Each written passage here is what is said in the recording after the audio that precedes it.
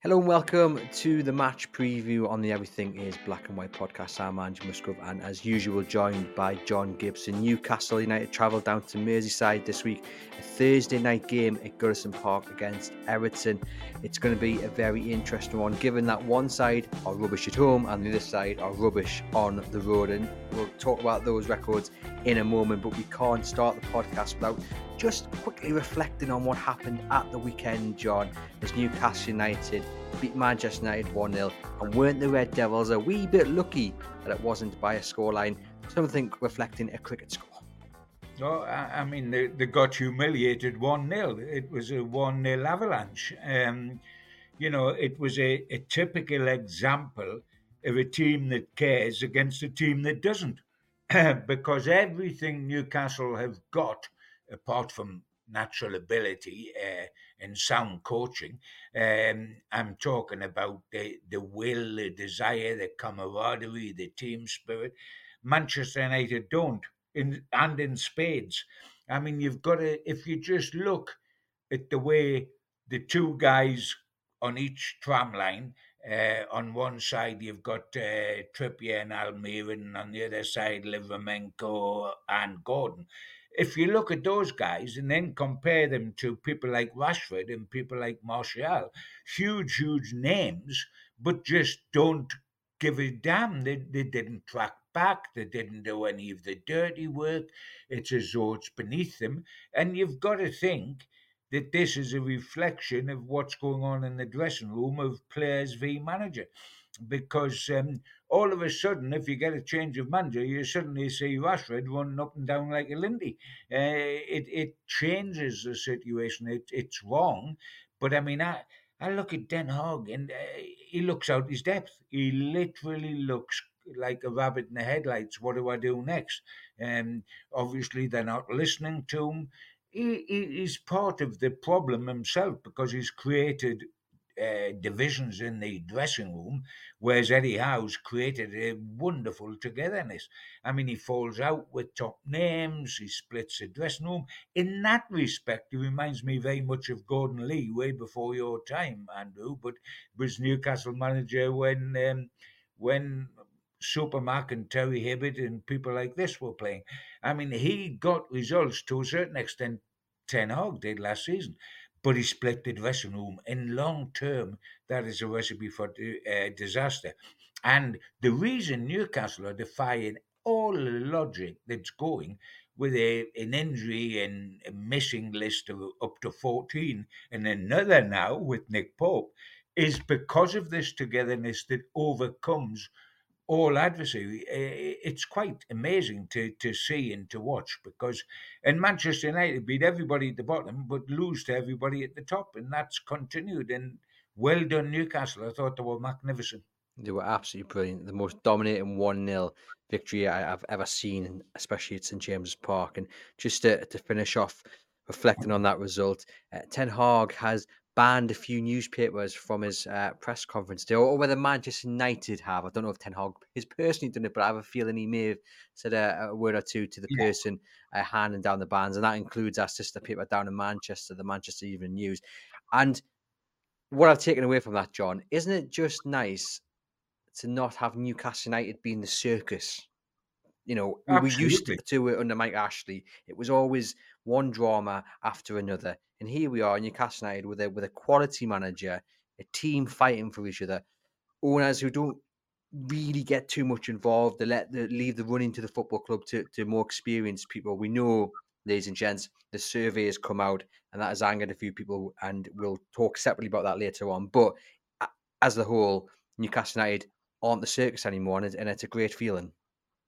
It's a wonderful feeling because we had that for so long. I mean, you talk about people getting banned. It's almost a badge of honor to get banned in bad times because it means you're telling it the way it is. And I mean, I suffered from that for over a year at Newcastle at one stage under Mike Ashley. Um, and okay, so be it. You can't just go along with it because you might ruffle a few feathers.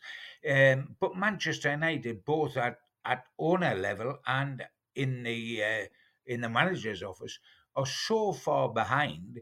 I mean, they're only a big club because their history is a big club.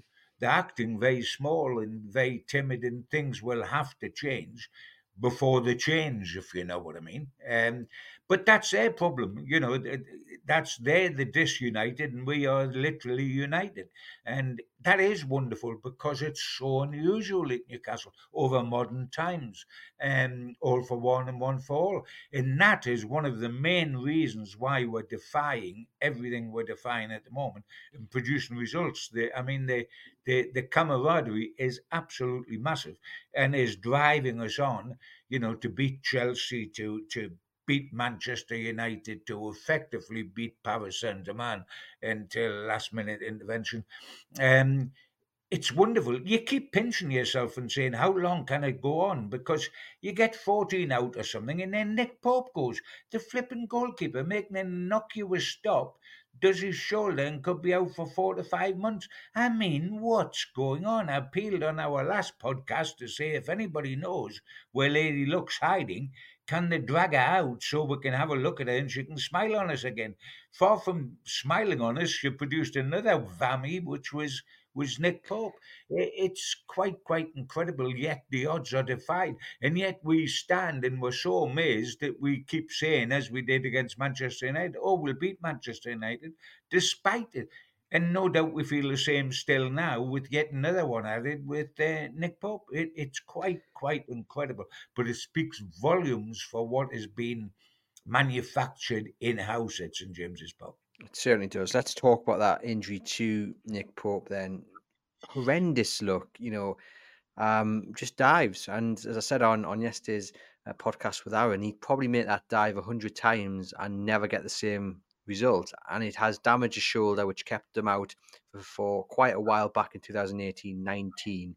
So that in itself is a massive worry. Eddie Howe's going to, get the report, see a specialist about it, etc., etc. But the bottom line is he's going to be out for quite a while. Talk yesterday, John, about David De Gea coming in, Yeah, but yeah. look, I'm not a big fan of that idea. I would give Martin Dubravka the opportunity. He's going to get the opportunity, you would think, anyway, because there's 5-6 games until the January window opens. I know De Gea's on a free transfer anyway, but I still think he'll get given enough time to make that number one shirt, which he actually wears anyway, his own. Yes, oh, absolutely, he'll get the time because, I mean, if De Gea is brought in by anybody, yes, he can be brought in tomorrow because he's a free agent, but he's not going to be up to par, is he? He hasn't played for 6 months or something like that. You can't just throw him straight in. Any club taking him straight in the side and expect miracles. And Dubravka has earned the right to go in, and he'll get it. For goodness sake, we've got a game Thursday, we've got a game Sunday, we've got a game next Wednesday, and then the following weekend. We're not going to have anybody new in for then, even if we wanted to, and even if it was De Gea signing tomorrow, you wouldn't be ready to play. Dubravka is. And Dubravka in the old days, in the dark old days, did us proud for an awful long time and kept us afloat from relegations. And we've got to remember, not so long ago, was voted the Northeast Player of the Year when he was keeping goal for Newcastle. So he's earned the right to have that step up. Yes, goalkeepers can make mistakes. You can point to things that he didn't do well just before he went out the side. You can point to the fact he looked a bit iffy very early on at Manchester United in the League Cup tie. But there again, you can pick matches out where Nick Pope hasn't done well. In fact, until he was superb in the last match, he'd had a little bit of a dip. Goalkeepers do that because a mistake is highlighted because it normally ends up with a ball in the net, whereas a centre half can make a mistake and the goalkeeper can pull him out.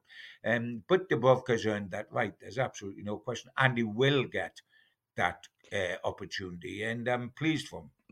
I mean, look, there's no getting away from the fact Nick Pope is a better goalkeeper than Martin Dubravka. He's proved that for me. He's the best shot stopper in the Premier League. But what gives me a little bit of confidence, Martin Dubravka's ability aside, is the fact that Eddie Howe doesn't allow any passengers at Newcastle United. So we know, all being well, Martin Dubravka would probably appear in the Cup, and that would probably be it. That is probably at the most. If Nick Pope was fit throughout, it would be the Cups at best for Martin Dubravka. But he has to train every single day. And Eddie Howe sets the standards. The same with Luis Carrius, and the same with Mark Gillespie. You know, the standards are set so high that when they are called in for an injury, you expect them to reach the standards Eddie Howe has set. And I fully expect Martin Dubravka to be able to do that. Yeah, so do I. I'm not certain, mind, that I would want to go down to Carrius and beyond that to Gillespie, because I think the standard would be dropping Yeah. considerably from Pope to Gillespie. Uh, but we're not doing that. We're talking about a guy who's still a current international, Dubravka, for his country, and has played an awful lot of games for Newcastle United, and therefore, no. Yes, you can say the Pope was an upgrade, but there again, Botman was an upgrade on Lascelles, but Lascelles hasn't let Newcastle down when he's come back into the side.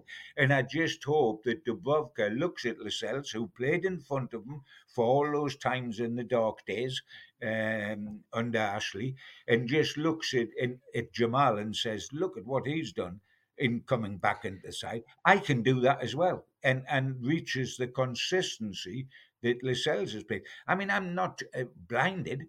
I still think Botman's is better centre half than Lascelles, but Lascelles has done brilliantly when he's come in recently, and it's up to Dubrovka to look at him and say, yeah, I can do what he's done. Yeah, 100%. And that's the point I'm making. You look at Jacob Murphy turning his Newcastle United career around, Jamal Lascelles, as you mentioned. I think they're the standards you hope Martin Dubravka will have to hit. And Newcastle have proven in recent weeks and recent months, with the injuries they've suffered, that the players who come in, they fill in and they perform really well. And it is something of a scratch your head scenario when we're talking about Jamal Lascelles, playing the best football of his career when he looked like he would never get another game for Newcastle United last summer. It's tremendous to see, and just the fact, as you say, he stepped up. Jacob Murphy stepped up. There's other players who've stepped up and performed out of their skin when called upon. Martin Dubravka is going to do that.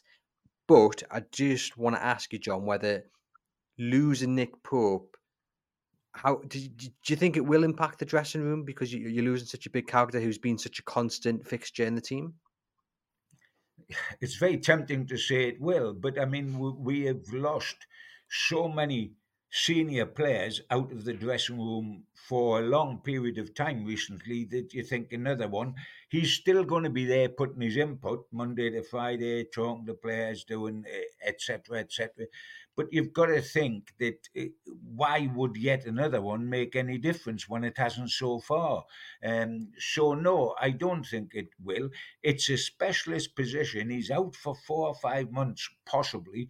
That is an awful long time. Can we go that long without bringing another season pro? Because I think beneath Dubrovka now, there is a class gap. Carrius was only brought in at the last minute last season for the League Cup final, did nothing wrong in that game, wasn't a world beater, but did nothing wrong. Gillespie's just got a contract to be the fourth keeper. He's not looked upon to be anything other than that. So, I would hate to be looking at those two. Will they bring in experience to go with Dubravka if it's confirmed that it's 4 or 5 months for Pope? I think they possibly will, because I think that could be necessary. But in the meantime, fine. And even if I brought somebody in tomorrow, I'd still want Dubravka to play. Would it be a short-term deal, do you think, John? Would it be a David De Gea type, someone who's a free agent? Would it be looking to get a cheeky little loan somewhere until the summer? Or do you think Newcastle potentially might move their transfer plans ahead a summer or two and go, okay, look, if Nick Pope's picked up this injury, maybe we now go out and sign, £30 million Aaron Ramsdale, for instance. I'm just throwing that number out there. I don't Yeah, actually think yeah, that's an yeah. upgrade on Nick Pope, but we know he's been linked.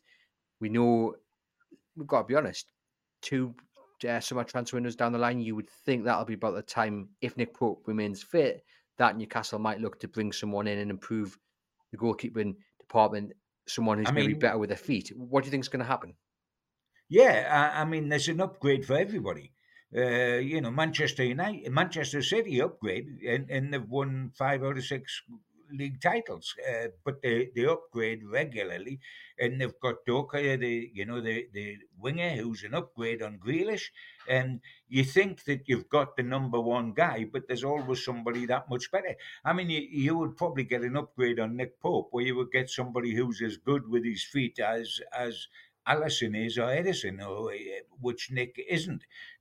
So there's always an upgrade, and Newcastle could take this opportunity to say, well, we'll get an upgrade on Pope and let the two of them fight it out.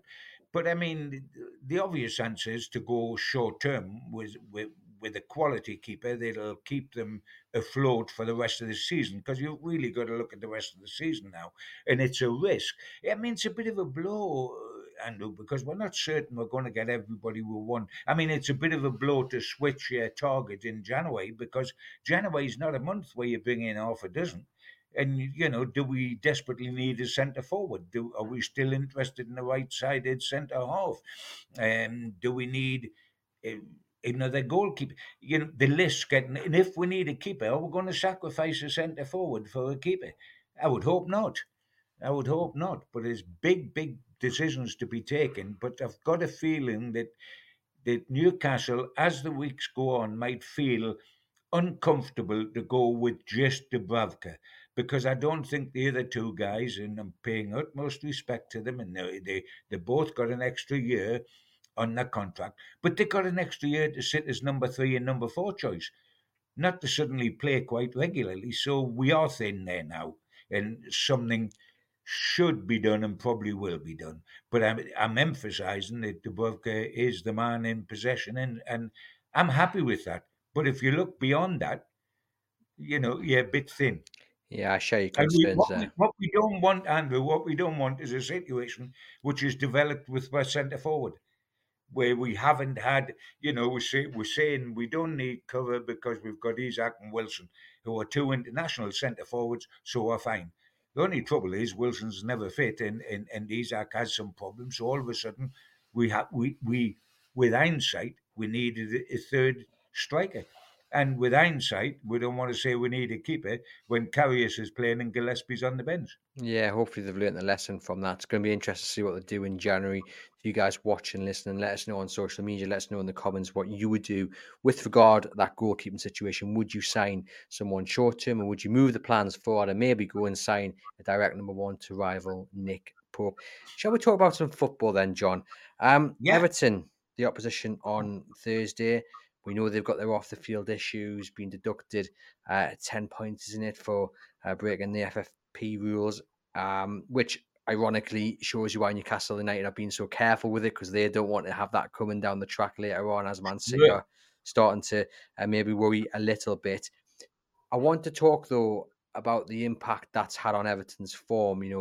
They were battered by Manchester United, but they went and they beat Nottingham Forest. There seems to have been it seems to have worked. I think Sean Dyche said after the Nottingham Forest game, it's galvanised them. It's pulled them all together. It's united them. So are you expecting a different challenge on Thursday than maybe Newcastle would have faced 5-6 weeks ago? Do you think? yes, yeah. I mean, it's creating a siege mentality is a wonderful thing.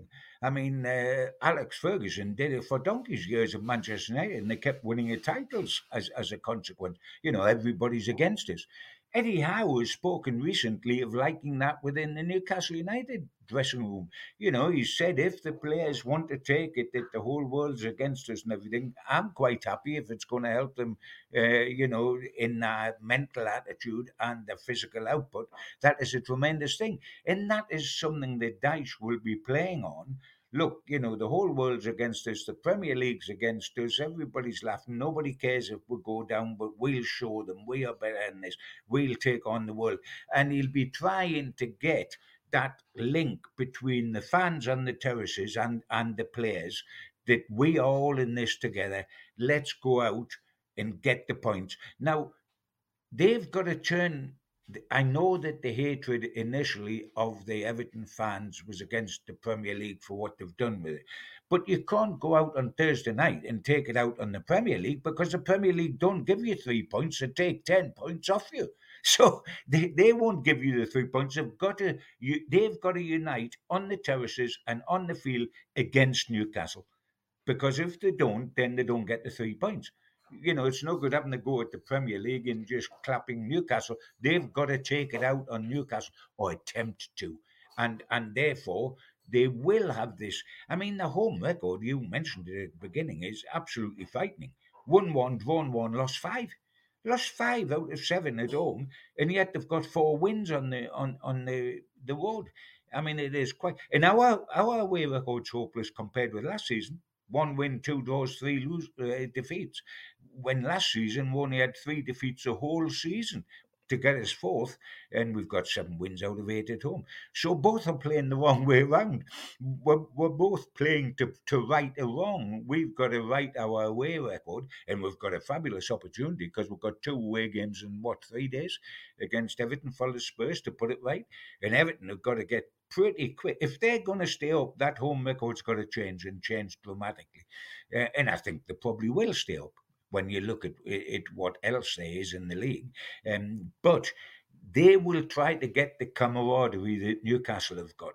And it's very difficult. They've got inferior players. That is obvious by a country mile. We are right up at the top, and they're right down at the bottom. I mean, even with the points deductions, there's a huge gap in ability. But, rolling the sleeves up and getting stuck in and being well organised can paper over a lot of cracks. And that's what they'll attempt to do on Thursday night. They certainly will, and I can't quite work out how this one's going to go, because usually in this position, as our listeners know, I always like to say it's going to be a great game for the neutral, but I'm not too sure about this one because, as you mentioned, the away form is terrible for Newcastle, the home form is terrible for Everton. They're just going to cancel each other out, and it's just going to be a drab 0-0, right? Well, it could well be. I mean, I don't think it'll be wonderful for the neutral, that's for certain, because Everton won't be going out to make it wonderful. They'll be going out to make it ugly, to make it scrappy, to sort Newcastle out, to pull Newcastle down to their level, and then sneak a 1-0. That's the way they'll play it. And I think it'll be a fearful game as much as it is a game of lavish open football. And Newcastle know only one way to play, but they want to put the record straight from their away record straight. This is possibly the opportunity to get 3 points out of the 2 away games they've got. Spurs recovered somewhat with a draw at Man City. They could be a little bit tougher at Spurs, but we've got to get some points out of these 2 away games. There's no question at all about that. But I don't think it's going to be a fun feast, either of goals or of entertaining football, because I think Everton will make it ugly deliberately, because that's their best chance of getting some. If they want to go toe to toe with Newcastle and punch for punch and flamboyance against flamboyance, they'll get slaughtered, man. So they'll not attempt to do that. So we're going to expect Newcastle to have a lot of the ball, but to be fair, they look quite comfortable doing that. We've seen it in recent games, so against Chelsea and against Manchester United to a certain degree, especially in the first half. They had to take the game to the opposition because the opposition were comfortable sitting back and inviting Newcastle United on. The issue is if you're the opposition, Newcastle will punish you. They will go for you, and they're creating more chances now. They're looking more comfortable playing the long game, passing it, left, right, and then that killer pass, and against Manchester United and Chelsea, really, I mean, the killer passes came down the flanks, and that's going to be another really interesting battle on Thursday to see how Everton's fullbacks can handle. We expect it to be Kieran Trippier, Almiron on one side, and Livramento and Gordon on the other side. I mean, have you seen? I don't want to tempt fate, but have you seen more quality from our fullback positions than Trippier and Livramento? You've got to go back an awful long time to have seen better quality, both going forward and defensively, than they've produced. I mean, it is quite stunning. It's quite stunning because Trippier's 33 or whatever he is on the wrong side of the hill in terms of age, and is playing like a young buck, and has so much fitness and so much endeavour about him. And Livramento is just a Rolls Royce. He's 21, a kid, the exact opposite of Trippier, and he's playing on his wrong side.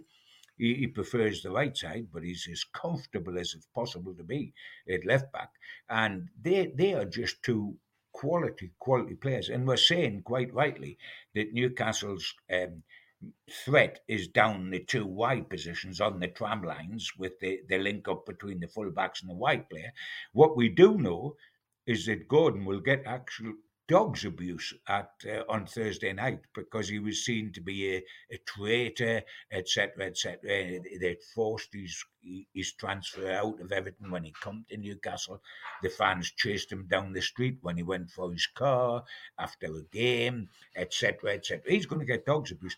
But again, he's as spiky as a porcupine, is Gordon. I mean, fans of the opposite side dislike him hugely. Our fans dislike Gordon hugely when he played for Everton. They love him now because he is spiky and he does rattle opposition fans and irritate them. And by Jove, he'll be given some stick at Everton. But I think he'll get some hammer physically. He'll roll. He'll give it a couple of forward rolls on the deck. He'll get up and he'll just run at them again. I don't think the crowd will be able to intimidate him and take him out the game that way for one moment. But he's going to get dog's abuse and he knows it completely. Yeah, he's going to get a very harsh welcome at Goodison Park. Great to see him get that goal against Manchester United, and he's adding goals to his game, which Eddie Howe admits that was probably the one thing he was lacking. But he's not 100% confirmed for Thursday, and we will find out hopefully a bit more on Wednesday in Eddie Howe's press conference. But Gordon left the pitch with a bit of tightness in his hip. That's what Eddie Howe said to the press after the game against Manchester United. He said, fingers crossed, it's nothing too serious. I think in normal circumstances, John, you wouldn't be that worried. But given the run of games coming up, the importance of these games as well, I mean, the game against Spurs and then Milan, I mean, the Milan games are massive.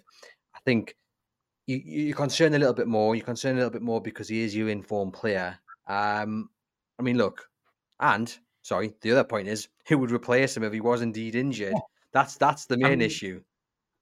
the way things are, Andrew, the most important game's the next one. Because you can't plan. You can shuffle packs if you've got all the 14 players that have been out for Newcastle, if they were all available. You can look ahead and say, right, we'll keep him for Milan because we've got Murphy, because we've got Barnes, because we've got Tonali, because we've got Longstaff. You can shuffle. There's no pack to shuffle. There's no pack to shuffle here outside of suddenly playing Hall or taking a chance on Dummett Craft somewhere around the back, or suddenly plucking somebody out the air that's unfit, but suddenly is miraculously enough to give you 20 minutes. You can't make any changes. So, you've the most important game now for Eddie is Everton. As important as Milan is, and by Jove, our whole future in the Champions League depends on that. That's 3 games away. We cannot look at that now. Right now, we've got to just look at Everton. 3 games away, but only 8 days away. It's mental, isn't it? Just how tight the games are coming in. But Absolutely. we're sitting here, John, saying he's not 100% confirmed. We'll find out more in the press conference. But I imagine Anthony Gordon will be doing absolutely everything he can to be in that team on Thursday. Oh, yeah, yeah. As I said, he'll take dog's abuse, but he knows that, and he'll be quite happy to do that because he is a spiky character, and that won't phase him whatsoever. And by the way, as you know and I know, we won't find out anything on Thursday, because at the press conference, we'll find out an hour before the kickoff when the team sheet comes out, because Eddie is as cute as a box of monkeys, and he won't give anything away, especially to Everton, knowing who's going to play. So we'll get the usual. Oh, it might be touch and go. We'll have a look at him again in training tomorrow, and we'll make a late decision, and that will be on everybody. He'll concentrate his press conference, I think, on bigging up Dubravka. I think that will be what Eddie will use his press conference for, is saying how much faith they've got in Dubravka, what a good goalkeeper he is, what a good attitude he's had sitting on the bench, and how he has got all the experience in the world and do a job for us. I think that'll be the message that he'll hammer home repeatedly, and he'll mention in passing the injury situation, but in passing. Mm, yeah, indeed. I mean, as we look around to the rest of the team, John, you would imagine it's going to be the same team that has played against PSG and the same team that started against Manchester United. Again, hasn't really got the options to switch it up. It's a team And that's Chelsea, performing really well. And yeah, and Chelsea. Yeah. And I think, you know, I mean, I keep mentioning this every week, but just their fitness just continues to blow my mind. There's no way that these players should be starting these games, you know, eh, one after the other and performing at the level they are. But you know that whatever team he puts out on Thursday, and as we say, we expect it to be the same team. They'll start the game like a house on fire. They'll come out of those out the cages, out the traps like that, and hopefully, get an early goal. And just that early goal will be key. But just talk to us about the fitness, John, the fitness of the side. well, it's quite phenomenal. You can't believe it, can you? They defy all logic, game after game after game, and we're restricted. Not just we say, oh, it'll be the same team. It'll be the same team because there isn't an option, but also there's not an option during the game off the bench. I mean, he makes a little change at the end. Richie comes on for 5 minutes or whatever, but he hasn't got the facility to bring Isaac off or someone else during the game because he's got no one to actually put on. So the fitness is phenomenal. We're grasping at any little bit of straw that flies past in the breeze, and from that point of view, the harder game might be Spurs, and I'm not talking about the opposition. I'm talking about the time factor, because at least we've had a rest of sorts from Manchester United through to a Thursday, not playing on a Wednesday. But all of a sudden, Thursday down there, you come home, it's Friday morning, you're playing Sunday. The tougher, tighter turnaround's going to be between Everton and Spurs. So we keep saying, can they go back to the well? And they keep answering it, and the answer is yes. And long may it continue. Though each time it does, you think you're getting closer to the time when enough. And we did it, didn't we? I mean, we tend to forget. But Newcastle at Bournemouth, we knew within 3 minutes of the kickoff that was a foregone conclusion, that was a lost cause because we were really shattered. Now, we don't lose to Bournemouth under normal circumstances.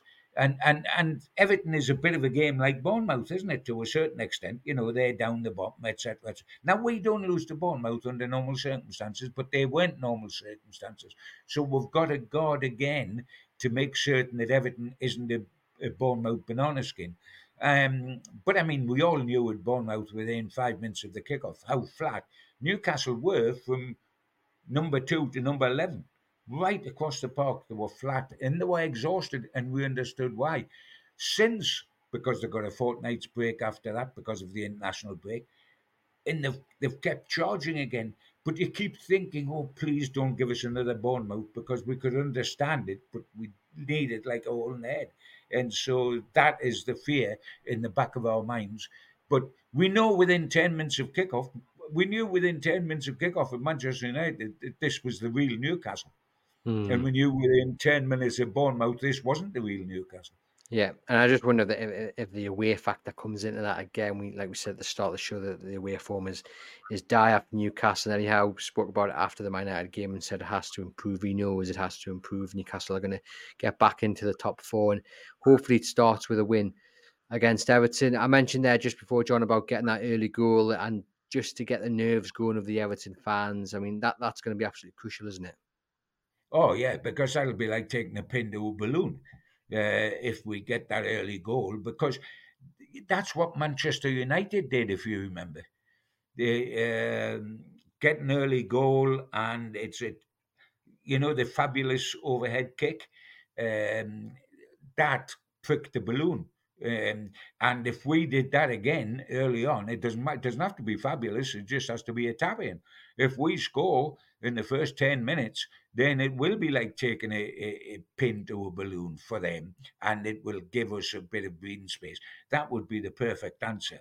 Uh, Equally, we don't want to concede one that way, because that would have put the tails up of both them and the crowd, wouldn't it? I think it's going to be a more taut match, bit of a negative match because, as I say, Everton's best chance is to make it that. You get no points for being pretty. So Everton aren't going to try to be. Also, if you're pretty against Newcastle, you'll lose because Everton haven't got enough players. So it's going to be a bit of a trial and tribulation evening. But by all that's saying, Newcastle should win. They should win, and I will get your score prediction in a moment. One man who is touch and go for Everton is Dominic Calvert-Lewin, constantly linked to Newcastle United as a potential replacement for Wilson or Isak. And look, there's no arguing that if he's fit, he's one of the best strikers in the Premier League. But he's got an even worse record than both of them strikers. So I just want to put that one straight to bed. Let's not sign Oh, Calvert-Lewin because we'll be going around the houses about the injury excuses even more so than we do with Wilson and Isak. we, yeah, we need a third striker because Wilson is habitually injured. And we get another one who's habitually injured and who's an England international and who on his day is great, but he doesn't have enough days. It's the same identical picture as Wilson. You don't want another one of those. I mean, he is the last guy on a free transfer, for goodness sake, if he was on a free, and he isn't, of course. But you just don't. I mean, they need another striker because they've got a Callum Wilson. So, that is just a joke. That is not the answer to the current problem at all. So when you see price tags of 35, 40 million being bandied about, what are you thinking? Well, it's a joke. I'm thinking, who's decided on this? Is this April Fool's Day? It is an absolute nonsense. I mean, I wouldn't take him on a free transfer, not because of ability, but because of his fitness record. We need somebody that stays fit. And Isak hasn't got the greatest fitness record, but he's better than Wilson. But we need somebody that's fit. Hmm. Well, we're going to go off on a tangent, but I just want to ask you, I'll just continue on that line of subject. Ivan Yeah. Toney, would you pay 40 million for Ivan Toney? Ooh. I mean, a lot of his goals, when you look at it, he has a decent goals record. A lot of them are penalties, which he never misses. And I think he missed one against us, didn't he? But he doesn't normally miss them. Um, phew, I mean, it wouldn't bother me that we give him away. Bringing somebody back we give away, it doesn't bother me one iota. We brought Peter Beardsley back, and what a player he was. That doesn't make any difference. But Peter wasn't thrown out, of course, like Ivan Toney was. I don't know because I don't think that's going to happen. I mean, it's going to be intriguing what the centre forward is we've got, Andrew. Are you going to go and pay between 40 or 60 million for which is the going rate for a centre forward minimum if you want a guaranteed goal man?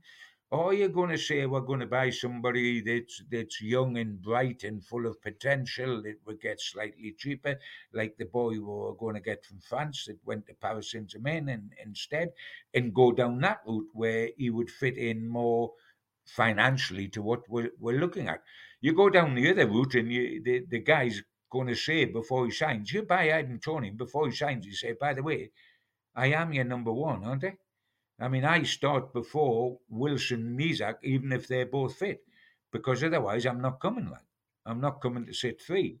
So there is a lot of ifs and buts. As our listeners know, I would definitely go out and sign a 40 million pound striker if one was available. Maybe not Ivan Toney because of the ban he's had, and how quick is he going to get up to scratch? Not a January signing anyway. I think that's more of maybe a summer No, signing once no, he's no. back and he's proven he can still. And that's I honestly think, Andrew, that he will. He wants to leave because he thinks he's better than Brentford, but he also thinks that he owes some loyalty to Brentford for the way they've been during this ban. So I think he will. In an ideal world, he wants to play out the season, get his fitness back, start scoring goals again, and get a big transfer in the summer. Hmm. Anyway, that's a topic for another podcast many months down the line. We talked about how Newcastle should win this one, John. Look, if they've got aspirations to get back into the top four, which clearly they have, and they're going not too badly at the moment in the league. I've got the actual form table here, so let me just read you off some stats, and then let's remember the injuries that Newcastle United have had. So the last 10 games, Newcastle United have picked up 23 points. That puts them top of the form table. Scored 25, conceded 11. Now Everton are 8th in that, 16 points from the last 30, but they have lost 3 in that run. The last 6 games, Newcastle are third in the form table, 13 points. Everton are ninth with 10. Everton, as we said, just picked up 4 points on the road. The league table that matters, Everton are what? 18th on 7 points, I think it is, after the point deduction. Newcastle are sixth and trying to chase down those above them. If Newcastle United are going to do that and are going to finish in the top four, top five, John, injuries aside, yes, it impacts you. Yes, you're away from home, but you've got to be beating this Everton side, haven't you? Yes, you have. I mean, if Newcastle are going to make the impact at the top, and if they're going to make the impact they deserve, because they've been defying a horrendous injury list, if they're going to do that, you beat Everton and then at least get a draw at Spurs. Hmm. You don't lose either game because we are six, and because our away record shows one win in 6 matches, and that's got to improve. So you beat Everton and you get at least a draw at Spurs. I'd take that. You don't actually lose either of them. If we are going to make up the ground that we deserve to make up. There's no question about that. We deserve to make it up. But you don't lose to Everton. But that was my fear against Bournemouth. You don't lose to Bournemouth. But we did, and there's only one reason why we did. If we played them again now, we would slaughter them. Um, it was one game too far before we got the break we needed, which was the international break for a fortnight. And if we're not careful or we don't get some people back shortly, we're going to hit a Bournemouth sometime down the line in the next before Christmas. So we need to get people back quickly. We do indeed, because there's no break for Newcastle United, is there? So it's going to be an interesting uh, run up to Christmas and in the new year. Before I get your score prediction, John, I can't let you go without talking about the time we had Derby returning. Come on, how excited are you? Well pleased. Well pleased because we owe them. We owe them big time. Because before the derbies were knocked on the head when Sunderland went on the slippery slope down through the Championship into League One and trying to fight their way back up. We had lost 6 out of 7, and we haven't won in the last 9 derbies. We haven't won in the last 9 derbies. But what we've got to remember is all those were under Mike Ashley. And this is a different old ball game now to what it was then. And we owe them one big time. It's a fascinating cup tie. All things are equal, there's only one winner in it. And I know they'll be looking for a honeymoon period and their new manager, having got rid of Tony Mowbray this week. Um, but I don't know that that's going to help their cause, because I think he did terrific for them under very limited circumstances, because he's good with kids. And that's all he's got. But he fell out big time with the management's, the owner's idea of recruitment, which is buy kids, improve them, and sell them on to profit, which is not the way a manager wants to do life, because he wants a bit of experience in there to go for promotion. That is, and quite a few people in football have mentioned to me for a while now that is the problem with Sunderland. What the way the board see the club going is not the way a manager would see the club going, and that's been the situation with Tony Mowbray. Um, but yes, it's going to be a fabulous. What we've got to do is we've got to make Eddie's cute. Eddie knows the score, but we've got to make certain. Let Graham Jones or somebody tell him, who's a Geordie, or let Paul Dummett tell him, or whoever we want. But be careful of the team you put out, my son, down there, because getting beat by the Mackems in the cup will not go down well with Newcastle fans, for all the kudos and the standing that you have within the club. That would be taken very badly. We've gone out under Eddie, and there was reasons for it. We've gone out at the first hurdle at home to Cambridge United, because quite frankly then all that mattered was the relegation fight we were in. And then last season we went out at Sheffield Wednesday at the first time of asking. And that was accepted because we were on our way to Wembley in the League Cup final. But right now, we have got to not go out at the first hurdle, not to this opposition. And Eddie, I know you put out a virtual reserve side of Manchester United in the League Cup and we won 3-0. So you can, apart from the keeper, you change the 10 outfield players. And you'll think we can do that again and we'll be all right. You know what? In this world, if you do it again, you've got to be all right. Because if you lose that game, there will be mumblings on the terraces. I'm not suggesting for 1 second anybody would want Eddie to go anything ludicrous like that. But please, Eddie, help yourself as well as help us. Put a decent team out and let us go and do the job down there. Well, I don't think there's any fear of that. I think he'll be putting his strongest team out possible. You see all the big guns because he's not going to want to lose it at a time where he died. But it's interesting, John. Last point on this. You mentioned there the League Cup final. And I think it's fair to say in the build up to that, it became a distraction. I think certain players' minds wandered towards the big day at Wembley. Yeah, And look, don't jump on me back, you guys listening and watching. I'm not saying this is a cup final for Newcastle. It's not. It's just another Saturday or Sunday, you know. It is the time where Derby, they're not going to want to lose. My point being is, though, we can't allow, Eddie Howe can't allow it. The captain, Jamal Lascelles, Kieran Trippier, can't allow the time we had Derby in a month's time to become a distraction because there's so many games in between then. And if you allow your mind to wander about will I play? How is it going to be? The atmosphere, it's going to be fierce. We've got to win this game. If you're starting to think about this now, to me, that's a little bit I, dangerous. oh, it's very dangerous, but I don't think for 1 second they will, because it's only the third round of the cup, and you're playing a championship side. And if you're Bruno, and if you're Gordon, and if you're Almiron, you know vaguely what the derby means. You've never played in them because you weren't probably here the last time you played in the derby, or most of the players weren't.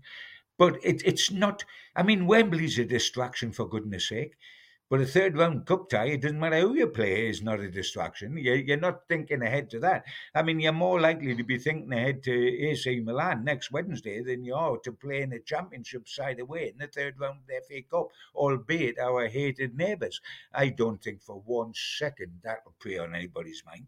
The big thing will be to make certain that when they go there, they adopt the Newcastle United attitude and not just think, oh, we're playing a championship side. We'll go out there and an hour and a half later we'll come back into the dressing room and we're through because we're playing a championship side.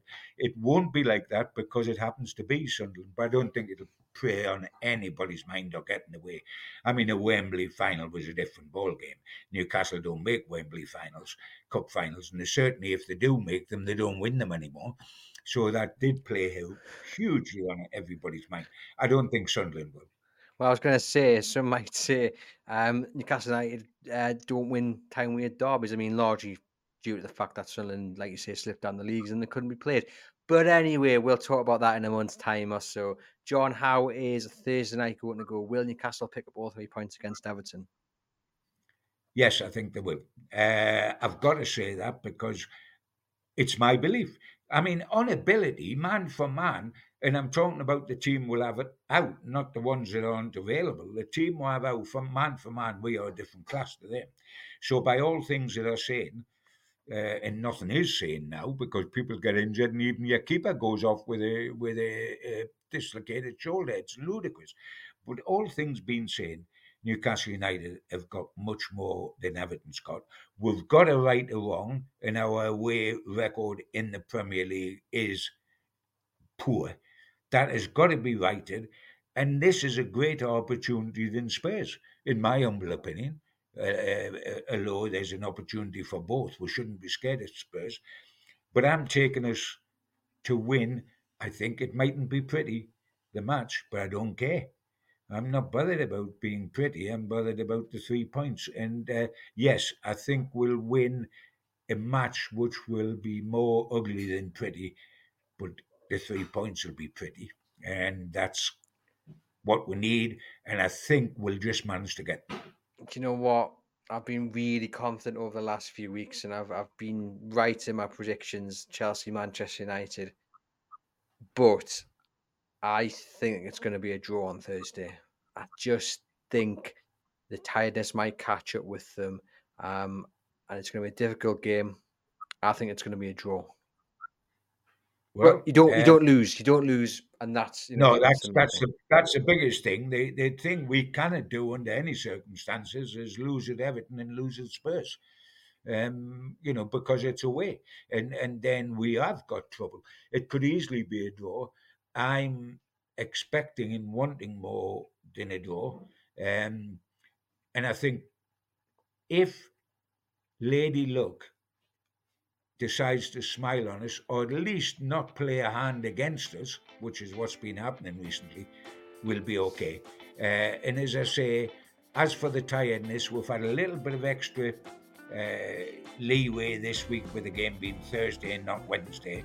And I think the problem with tiredness or whatever, if it's going to come, might well come at Tottenham. But we'll deal with that when it comes along. Game at a time, as Eddie would say. And I'm taking us to squeeze the 3 points. Well, hopefully your prediction is right. John, thank you as always for popping on to the Everything is Black and White podcast. This has been the match preview. Please please follow, share the podcast among your Newcastle United supporting friends and family, and head over to chroniclelive.co.uk for the latest Newcastle United news.